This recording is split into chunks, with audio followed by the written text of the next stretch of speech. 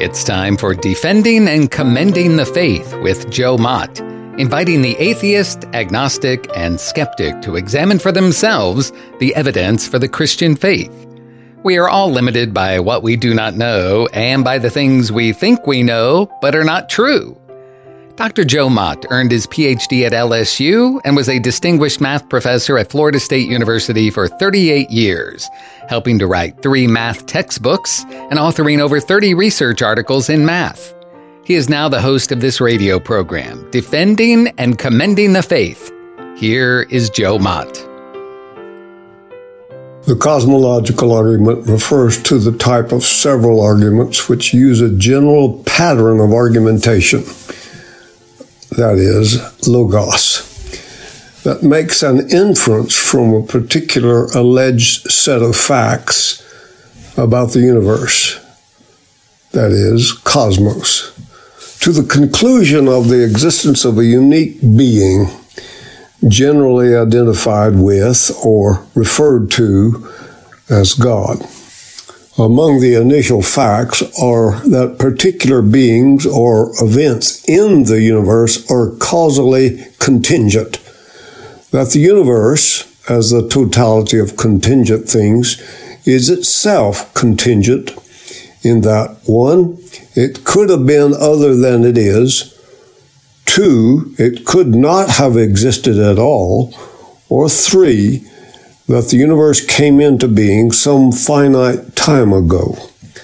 From these chosen facts, philosophers and theologians argue deductively, inductively, and abductively by inference to the best explanation that a first cause, sustaining cause, unmoved mover, necessary being, or a personal being called God exists that has caused and or sustains the universe.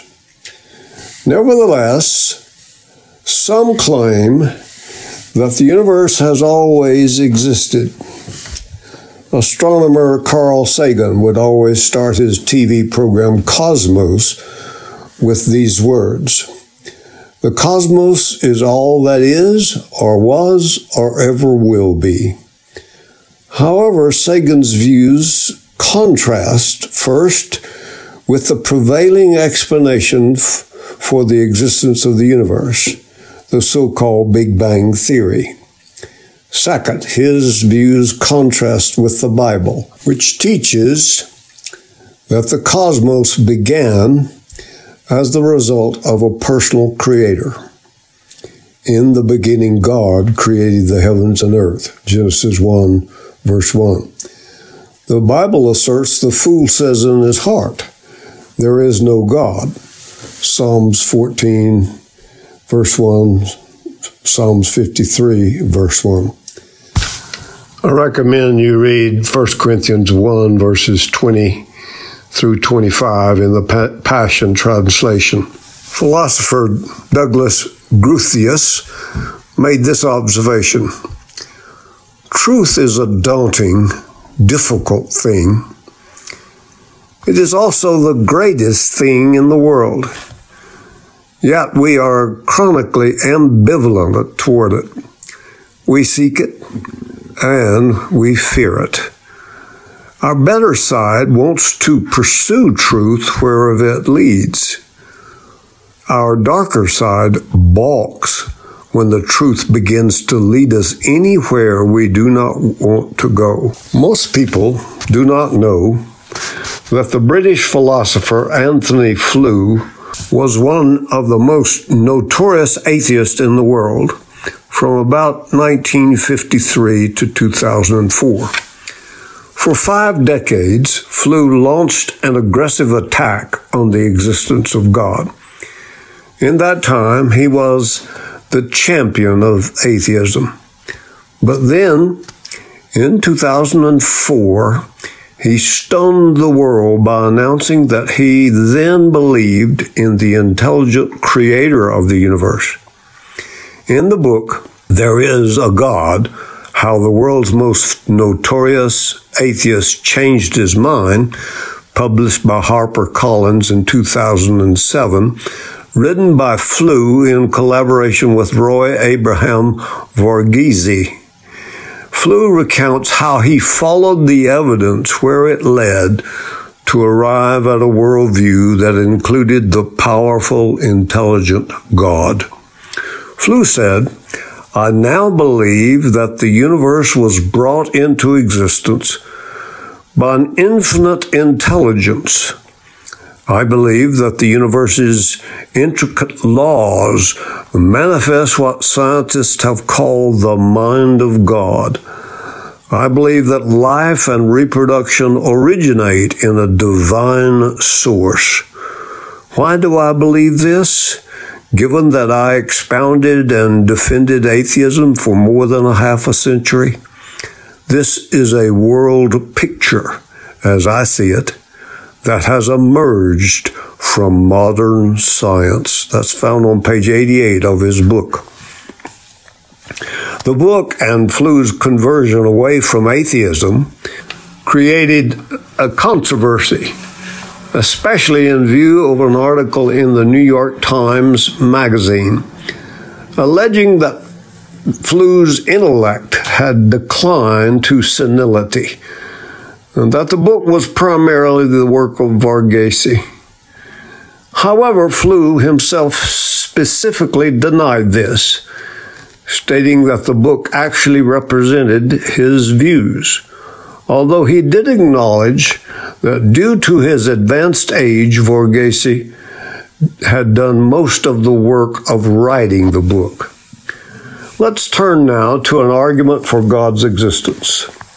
I'll begin with the cosmological argument popularized by William Lane Craig's 1979 book, The Kalam Cosmological Argument. It reasons to a cause for the existence of the universe from the fact of the beginning of the universe. Knowing that the universe had a beginning, a finite period of time ago, makes it very difficult to avoid the simple but compelling logic for the existence of God. The Kalam cosmological argument originated in the efforts of ancient Christian philosophers like John Philoponus of Alexandria. But when Islam swept across Egypt, Islam absorbed this idea, and their philosophers developed sophisticated versions of the argument. The argument was championed by a 12th century Muslim theologian from Persia by the name of Al-Ghazali. Here is the form of Al-Ghazali's reasoning. First, everything that begins to exist has a cause. Second, the universe began to exist. Third, therefore, the universe has a cause for its existence. The first premise is self-evident, since things that begin cannot cause themselves. Support for premise one also comes from the law of causality, or the law of cause and effect. Many people affirm the law of cause and effect. Francis Bacon, English philosopher in the 16th century, said true knowledge is the knowledge by causes. Pierre-Simon Laplace, French mathematician, speaks of the evident principle that a thing cannot occur without a cause which produces it. David Hume affirmed, "I never asserted so absurd a proposition as that a thing could arise without a cause." John Frame, in Apologetics, A Justification of Christian Belief, said, "Belief in causes is an aspect of a commitment to reason. Roughly speaking, causes are reasons, and reasons are causes. To say an event A has a cause is to say that there is some reason why event A took place.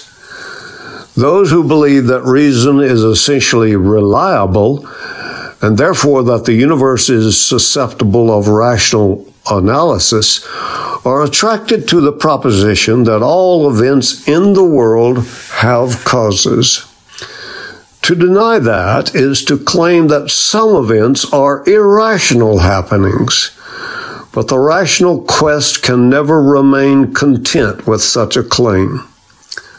Further, the nature of reason is to inquire after causes, and if reason does not find a cause, it does not conclude that there is no cause, rather it looks further, or else it sets the problem aside for future investigation.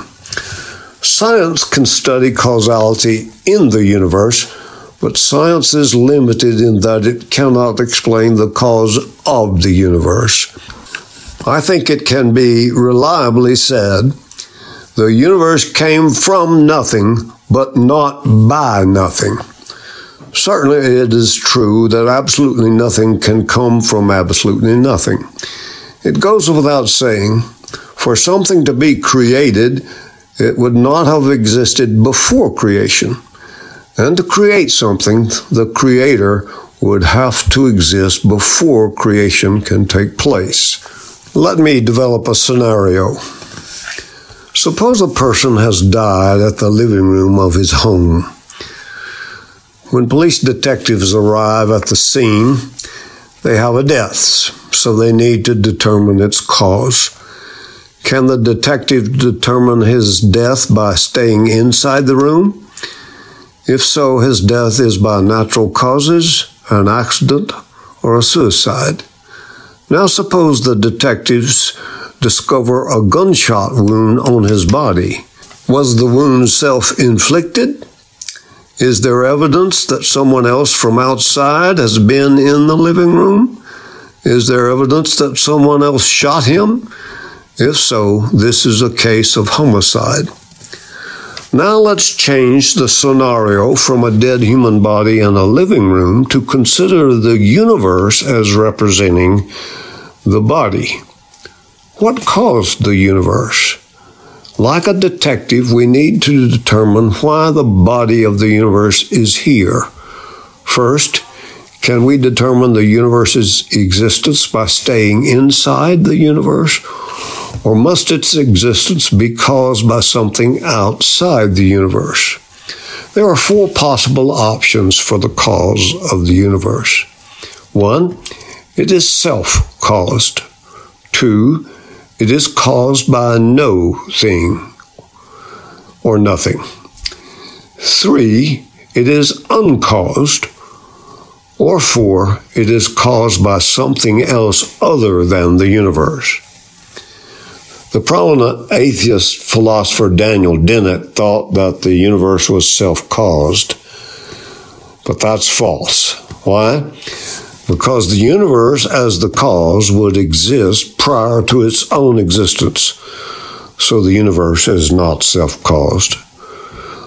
The no thing option is ruled out immediately because out of nothing, nothing comes. The atheist philosopher and mathematician Bertrand Russell claimed the universe itself is just there, an uncaused thing. Can the universe be uncaused? Not according to premise 1, if the universe began to exist.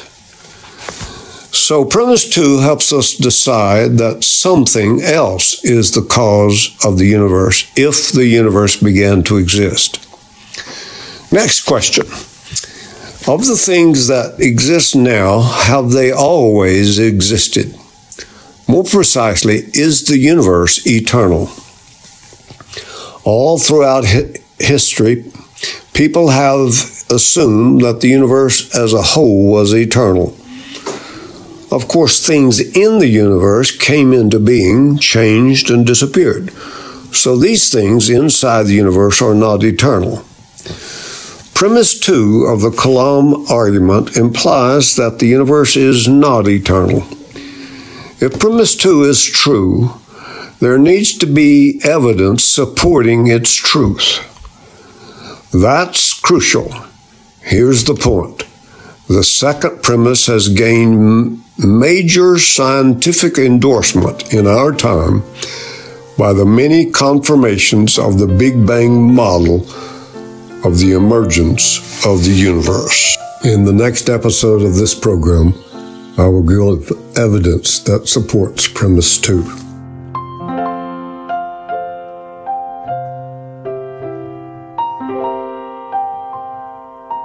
Thank you for listening to Defending and Commending the Faith with Joe Mott, a production of Wave 94 Radio in Tallahassee, Florida.